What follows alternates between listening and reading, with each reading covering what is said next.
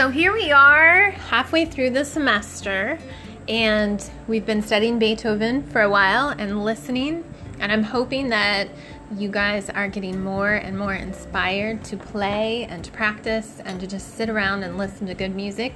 Pretty soon there'll be lots of concerts to go to, and we are doing great.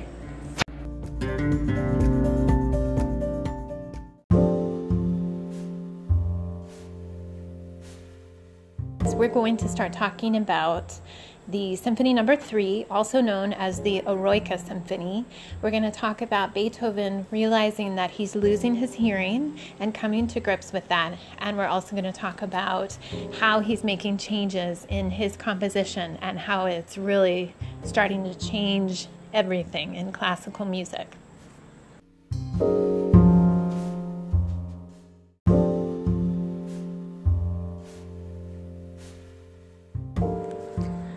So first we're going to talk about what was happening with Beethoven and his hearing. He had moved to Vienna, he was very successful, and then all of a sudden he starts having problems.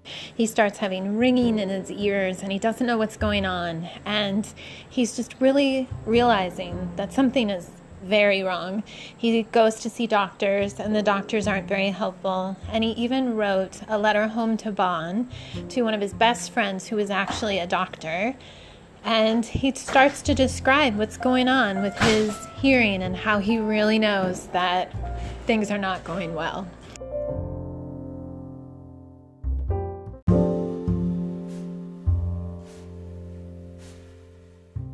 So he eventually takes about 6 months, I believe, and goes to a vacation area, which is called Heiligenstadt.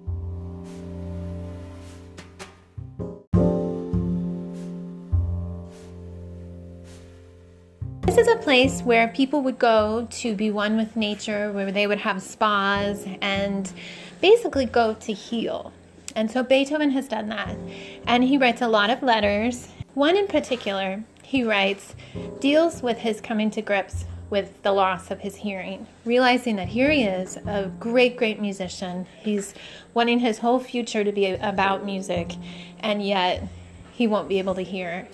And so he really, as you can imagine, gets very sad about it. In fact, he becomes so sad that he just thinks he doesn't want to live anymore.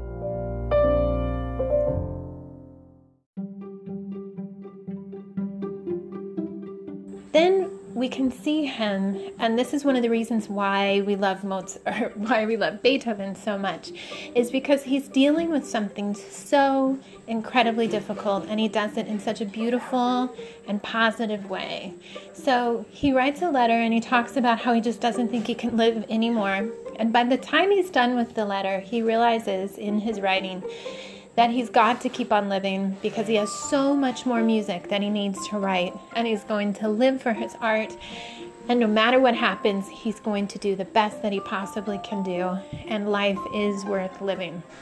And this is one thing that really has made such an impression on so many people, and we can hear it in his music. We can hear this determination, and we can hear his attitude about life.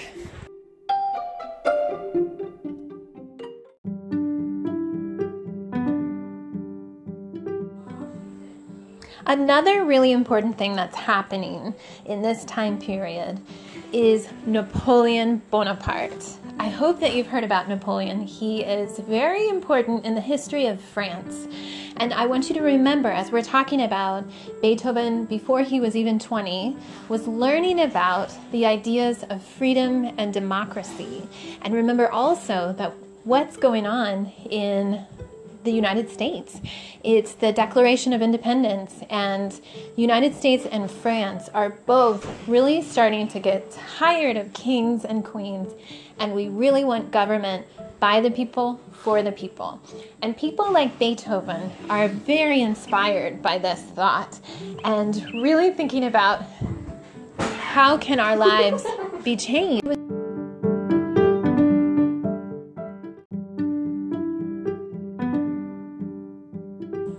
Napoleon took over. He was fighting for the people, and then all of a sudden he becomes the leader of France.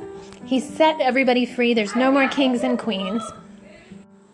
But the problem is, he declares himself the Emperor of France. And this is so awful for so many people because Napoleon has totally betrayed everybody that believed that he was going to save France and start making it a better place to live. They realize that, oh no, not only is he declaring himself the leader, but he's more than a king. He's an emperor. He's even more powerful, and he's going to try and conquer more and more people. So Beethoven was writing his third symphony. It was going to be bigger and better than anything he'd ever done before. And he was going to name it after Napoleon, and he was going to dedicate it to Napoleon.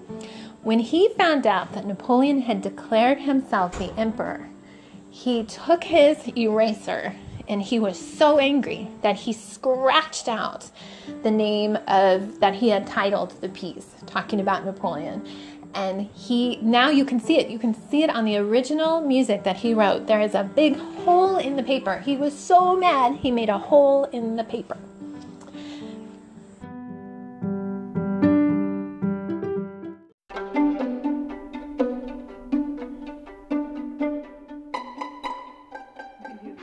Our listening today is going to be just the first movement of Beethoven's Third Symphony, his Eroica Symphony. So what I want you to listen for are a couple different things. First of all, you need to know that the form that Beethoven is working with is called symphonic form. It's also, the very first movement is in sonata form. So basically, that's the form that all composers who write symphonies follow. And it has a beginning, a middle, and an end.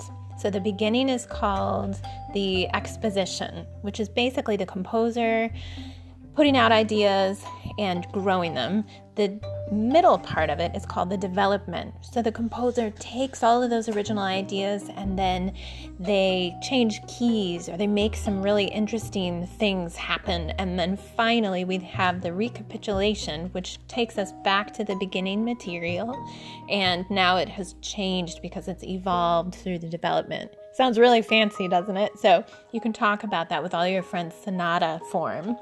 So the exciting thing about this symphony is Beethoven's first movement is 19 minutes long. So that means it's longer than most Haydn symphonies, just that first movement. And that's why we're only listening to the first movement. Just enjoy it, and it's going to take a little while. There's a couple interesting things, there's so many interesting things that he does, actually. I want you to imagine him being inspired by Napoleon Bonaparte, this leader, person who has, in Beethoven's eyes, come from nothing. He was a common person. He wasn't born into royalty, and yet he's ascended to power and leadership. And Beethoven was very impressed by that. So I want you to listen for one other quirky thing that some people thought was a mistake. As we go back to the recapitulation, there is a moment where the one French horn starts the melody before everybody else. It sounds almost like he comes in one measure early, but this was what Beethoven wanted to happen, and it's a great moment, and I hope you hear it, and I hope you enjoy it, and we'll talk more about the symphony this week.